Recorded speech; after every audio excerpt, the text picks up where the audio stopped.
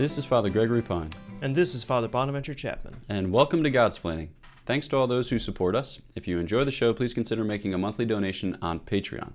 Be sure to like and subscribe to Godsplaining wherever you listen to your podcasts. Father Bonaventure. Father Gregory. Ordinarily, in the course of a Godsplaining show, we dedicate some number of minutes between 1 and 17 to banter on the theme of current affairs, mostly topics ranging from the weather to our dissertation to our meta-narratival musings on the process of writing a dissertation. But I thought because this subject matter is something that both of us, well, maybe not. Okay, Father Gregory, discipline your speech. I think this subject matter is important, and I think it takes some time to develop. So I propose to you that we just launch into it. Let's do it. All right. So the question that was posed by Godsplaining listener, Mr. Kevin Weiss, was... Hi, Kevin. Hi, Kevin. Was in what way are we obliged, or in what way are we bound to choose the higher good or the better good? So the basic question is so what sort of claim does the better or best have on me? Or is it sufficient, or is it good just to choose the good?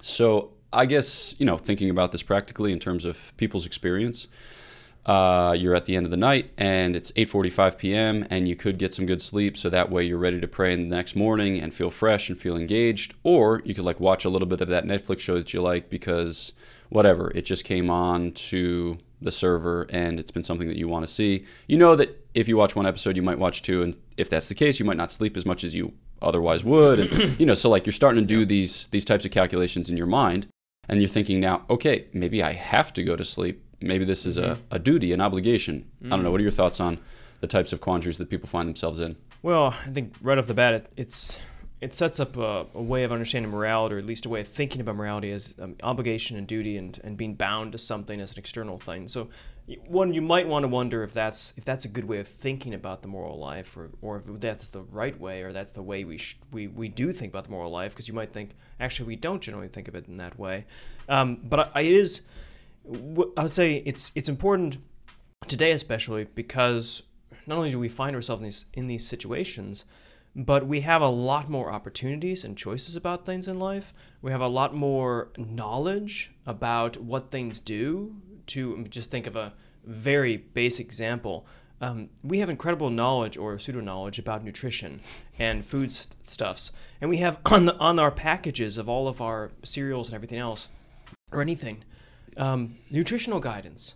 So we're being bombarded with information that I assume is not just there as random factoids, but it's about nutrition, which is about, growth and developing and flourishing.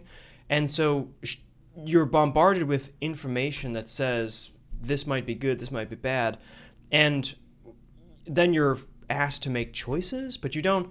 It seems odd to be thinking I need to look to find out, to make sure that my sugar content in my cereal or my dietary fiber content is maximized. So regardless, before we even start the question, I think modern life today, back in, we'll go back to the ancient time, I don't know, 120,000 years ago, for instance, I assume you just saw animals and just ate them. And if you were lucky, oftentimes it was just you had plants and you tried to eat it, right? And then it might have poisoned you, and then you say, no, eat that plant, or whatever the noise was, whatever that might have been. So I think it's always a question of whether we should do things better or worse, and how much we ought to do this, and then you bring in moral stuff. But today it presses one specifically, one, because of the information, and two, because of the larger issue of our moral sense has been removed in most of modern life from where it ought to be, in a way, and it's kind of released. The moral oughts and imperatives have wandered off of their proper seat, and now they're invading and taking over other chairs they ought not take over. For instance, I don't think sugar content should be run in the same way as mass obligation or mass attendance. So I agree, it's a serious problem. It's a human question of the good, but it's exasperated by the modern life and the information we have, and then I think the misplaced moral imperatives and judgments. Mm-hmm. Yeah, I think in our moral theology class with Father John Corbett, he was talking about how, the development of the natural law.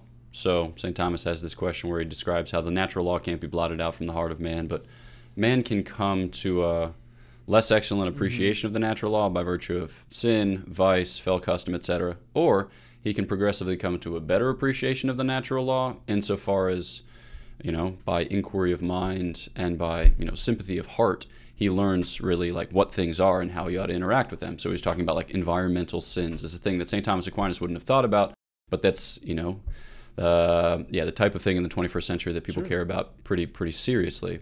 And so, all right, so we've got a lot of information. Yep.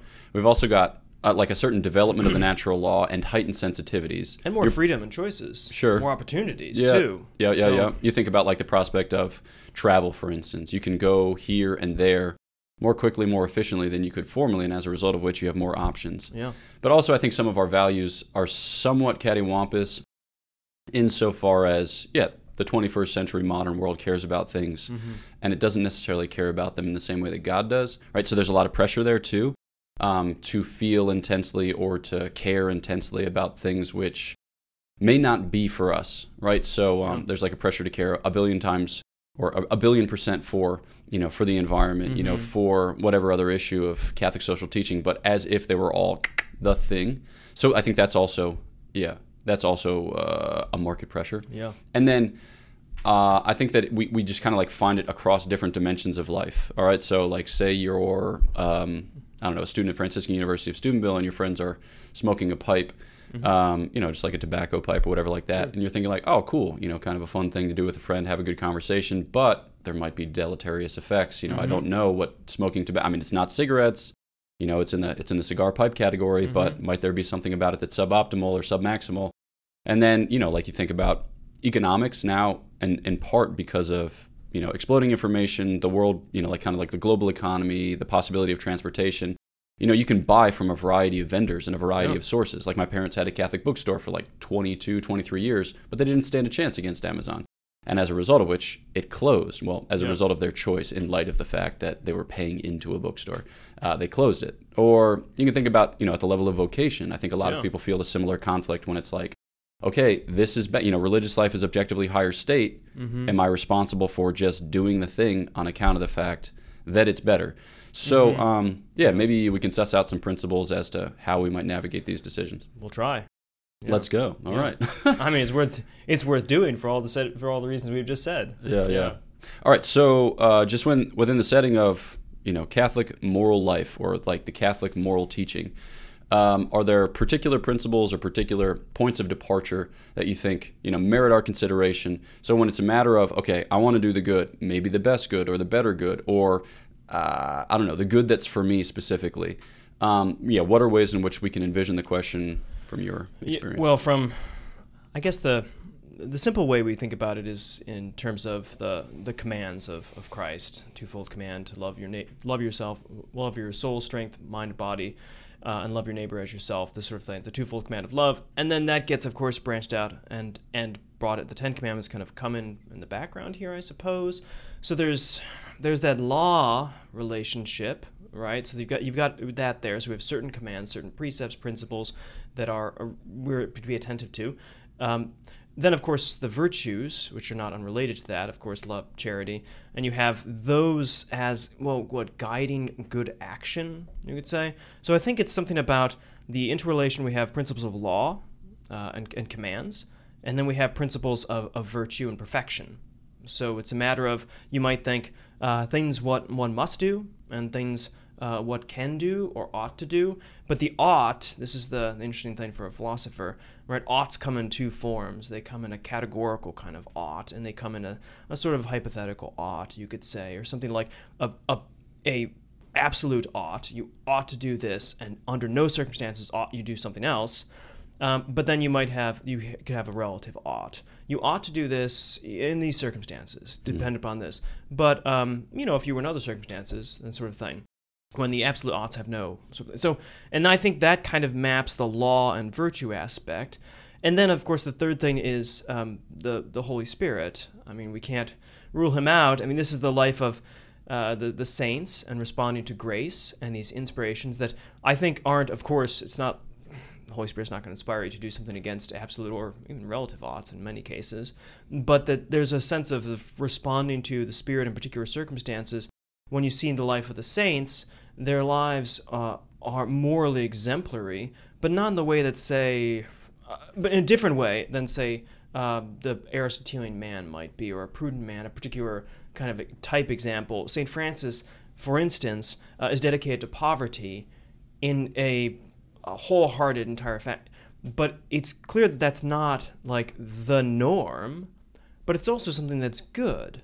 So it's not law, but it's also a good. And so here again we have this balance, I think, between law and virtue in the commandments and the perfection of the life, moral life. Yeah, I think sometimes in Catholic conversations we place, well, how do you describe this? We make a false dichotomy between a like kind of moral life or a moral vision that's characterized by like law, duty, and obligation versus one that's characterized by happiness, flourishing, freedom, virtue.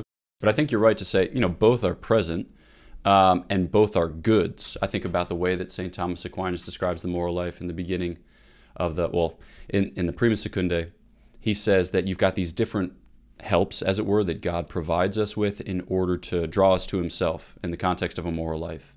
And so he says there are interior helps, and for those interior helps he identifies habits, specifically virtues, and then, or among them, he identifies habits and virtues, and then he says exterior helps as well, among which he names grace and then law, right? So, and specifically in the order law and then grace.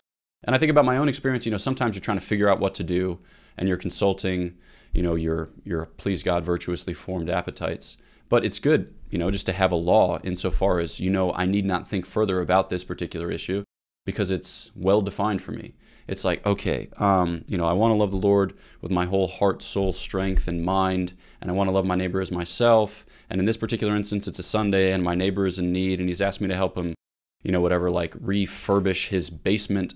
But I also know that I'm not supposed to work, and that law is very clearly promulgated. All right. And I might try to, do a little mental backflip and convince myself that this is leisure, but it's work. Like I need to be able to find a way in which to do this that's not on a Sunday, for instance. And I need to be able to make it to Mass on a Sunday morning. So it's like the law just makes clear who I am, what I'm for, so that the rest of my life can, take the appropriate shape in light of that fact. So I think maybe that's part of the story is to say, okay, there are laws and there are virtues, to take two big baskets, and both have a place. It's not to pit them against each other. That's right.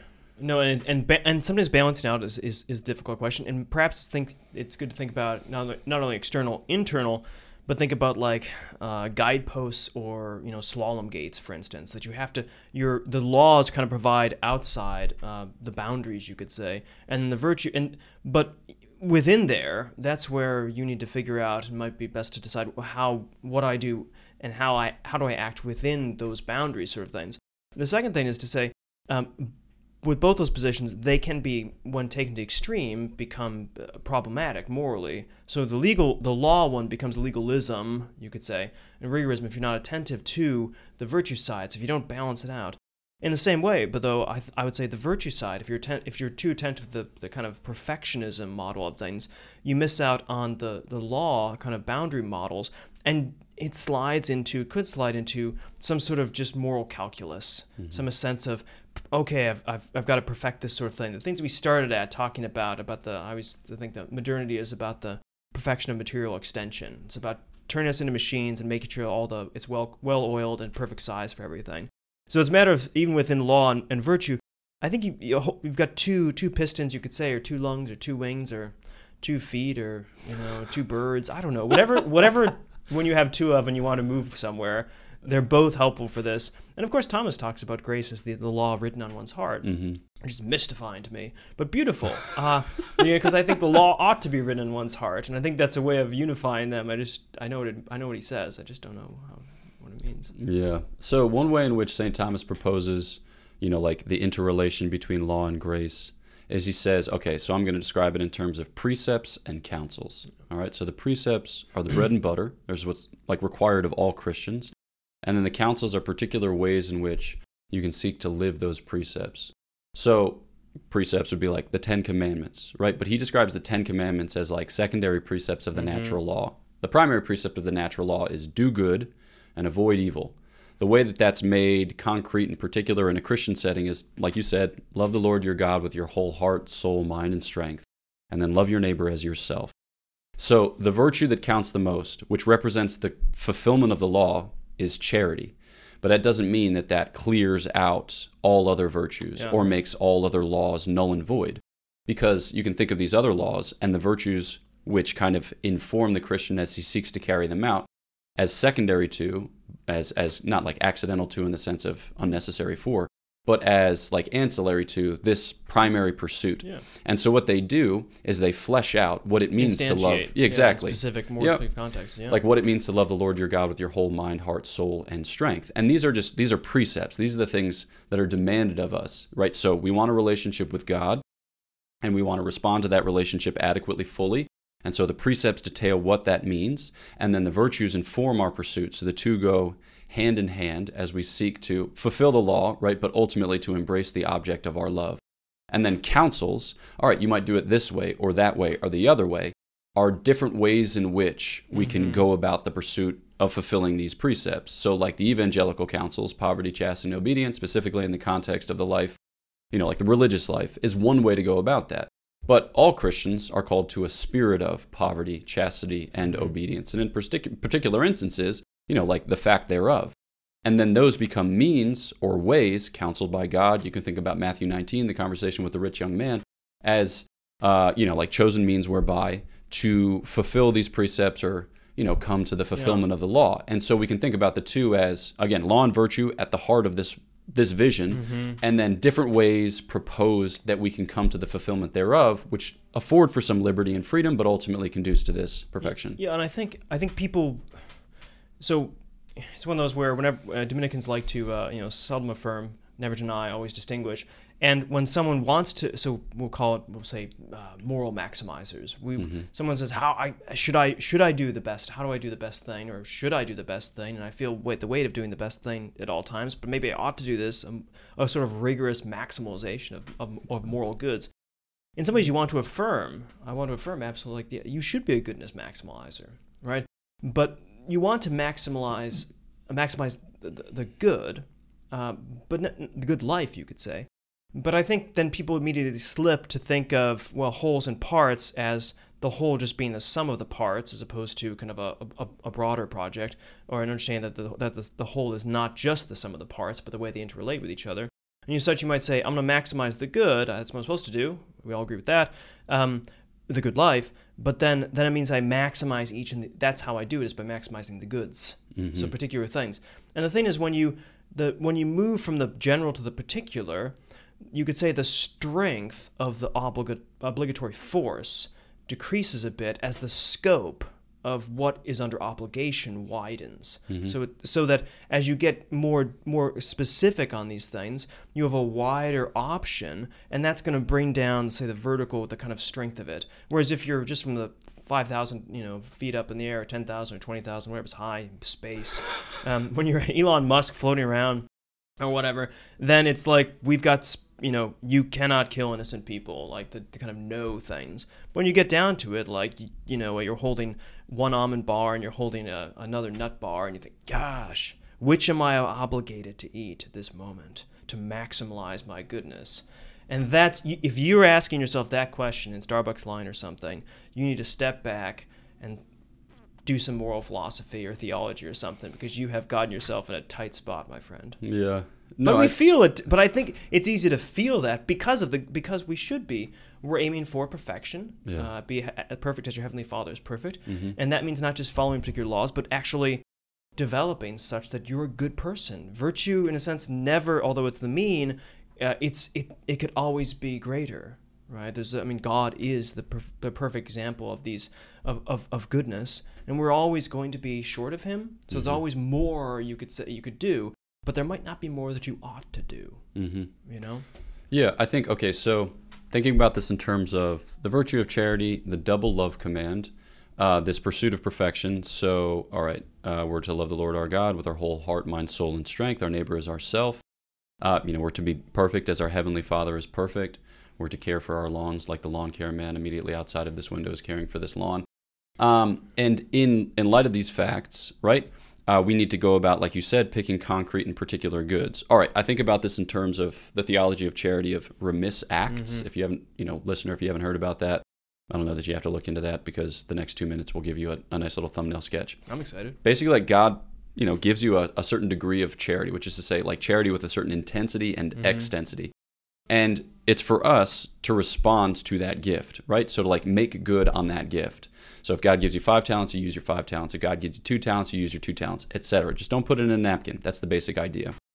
And as we exercise charity in that way, it redounds to the glory of God and to the salvation of our own souls. So that charity, it grows in extent and it deepens its hold and intensity, which is ultimately the goal, is to continue to grow in love. But that's not directly proportionate to the object of our loving. It's not like I get so much charity if I love a 1 pound lovable thing, and I get so much charity if I love a 3 pound lovable thing.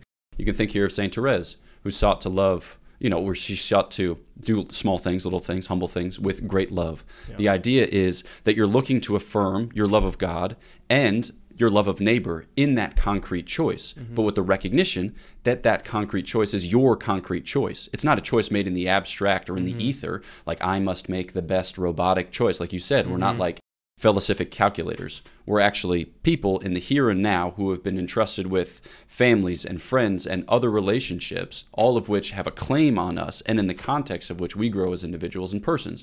So I think maybe, we have a little bit of time left in the episode, just thinking about, all right, so the limitations that we encounter in our human experience, and then how those shape our understanding of the goods that we embrace, or, the particular goods that we choose in light of this general vision which we've outlined. So I don't know if there's a first thought that occurs to you there. Yeah, you're fitted with a particular nature, of course. So know what you are as a human being, know your expectations, anticipations, and I think we sometimes miss that. But 2, then you're also in a specific culture, specific context, growing up in a particular environment, and such that you have, you could say, a narrowed vision of the possible many goods that you have. And so to lean into those, to be good and to aim and choose well, and with the skill set you have, this sort of thing. Now, developing one that's reciprocal, you develop the better skill sets and better practices and more virtues as you develop these things. But to start making just good decisions, I think not worrying about sometimes what's that phrase? The enemy of the don't let the perfect be the enemy of the good. This is fantastic because often you conflate the perfect with the good. But the matter is, just start doing good. Start doing good things, and don't worry whether you're doing the best good thing in this moment possibility. Instead, just start doing the good, and you will learn your way to the best as you go through that. But the best way to get to the best is by doing good, and the best way to miss the best is by trying to figure out what is the very good thing to do. In that case, you might fall into bad just by merely waiting when you have to act. So starting in actually just doing good.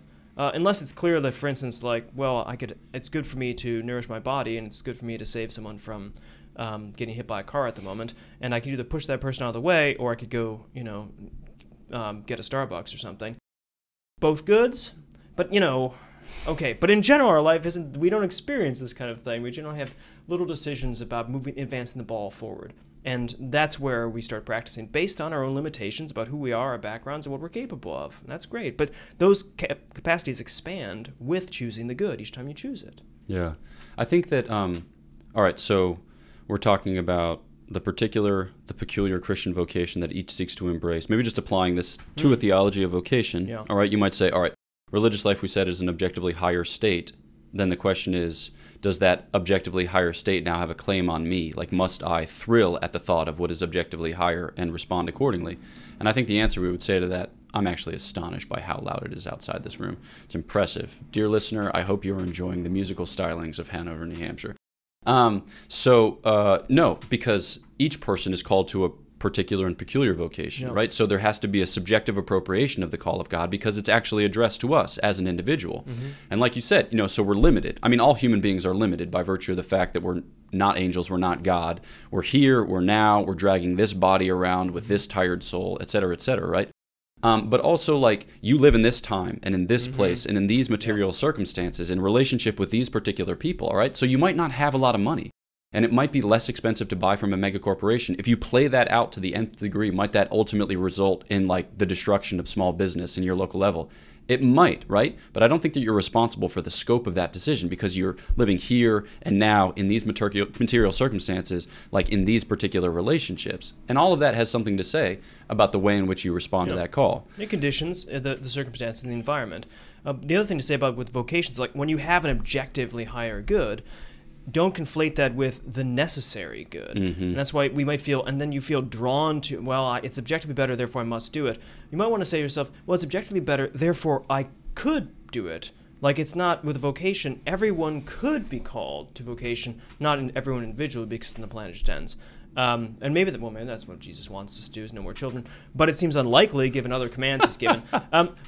So not everyone is called to be religious, at least in this life, but everyone could. It's possible that you individually, there's no one excluded in general as a possibility. In the actuality, you might not be, might not be something you desire and that you want, that's fulfilling to you.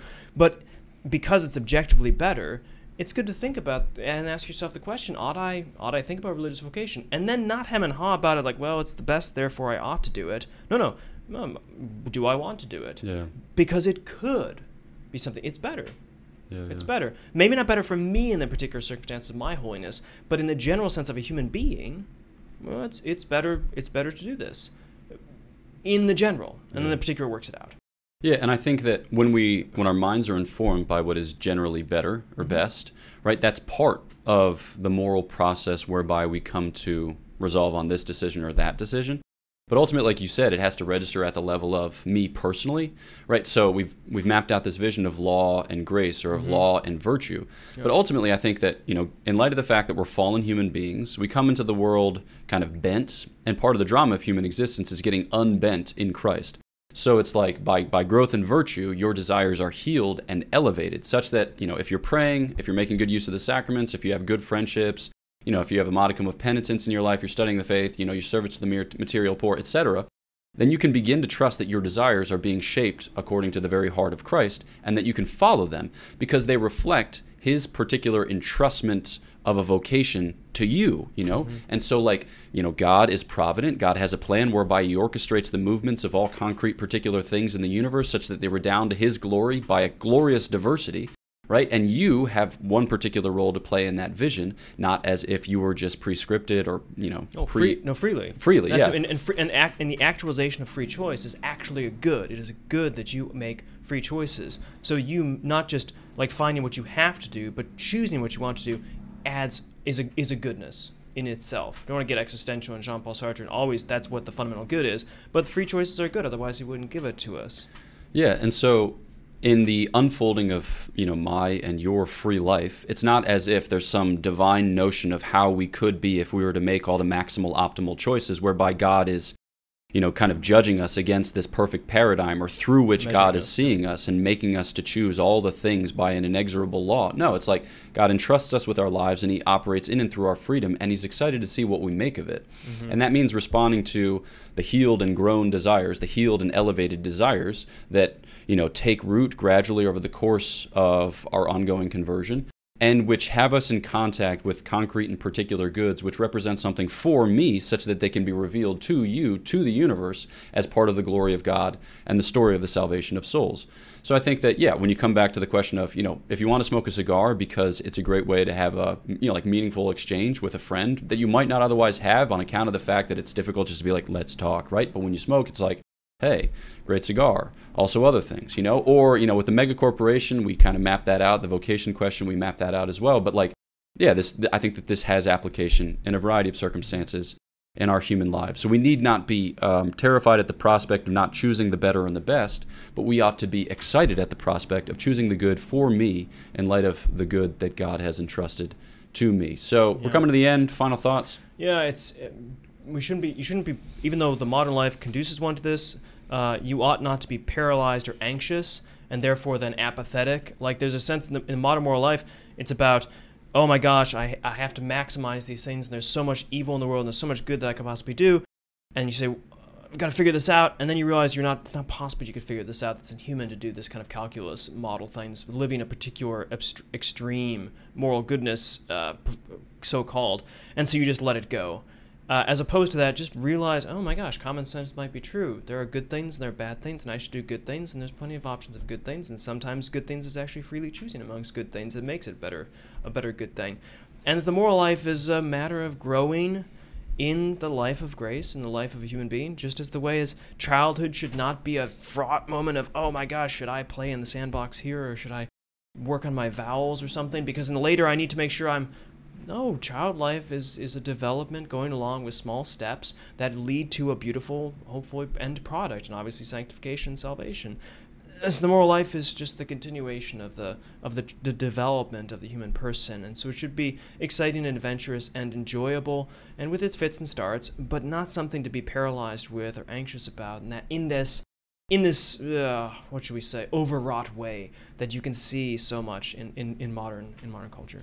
Yeah. No, I think that the example of human maturation, or going from childhood to adolescence to adulthood, is a great example, right? I mean, it's not for us to like look at the 2-year-old and say like, I am going to play you baby Mozart and teach you 5 Romance languages before the age of 5, because that will set you up best for flourishing in the setting of like the UN whatever Security Council. We've seen how this goes. It develops people that ought not lead our countries and yet do. Yeah, so it's not for us to optimize or to maximize. It's for us to respond to the grace that God gives in a way that's consistent with the vocation that He is currently bestowing upon us. So that's all that we have for you today. Thanks so much for listening to this episode of Godsplaining. Please follow us on Facebook, Twitter, and Instagram. Like the episode, subscribe on YouTube or your podcast app, and leave a 5-star review. If you'd like to donate to the podcast through Patreon, you can follow the links in the show notes or episode description. And there you'll also find links to shop our merchandise and get information about upcoming events at godsplaining.org. So our prayers are for you. Please pray for us, and we'll look forward to chatting with you next time on Godsplaining.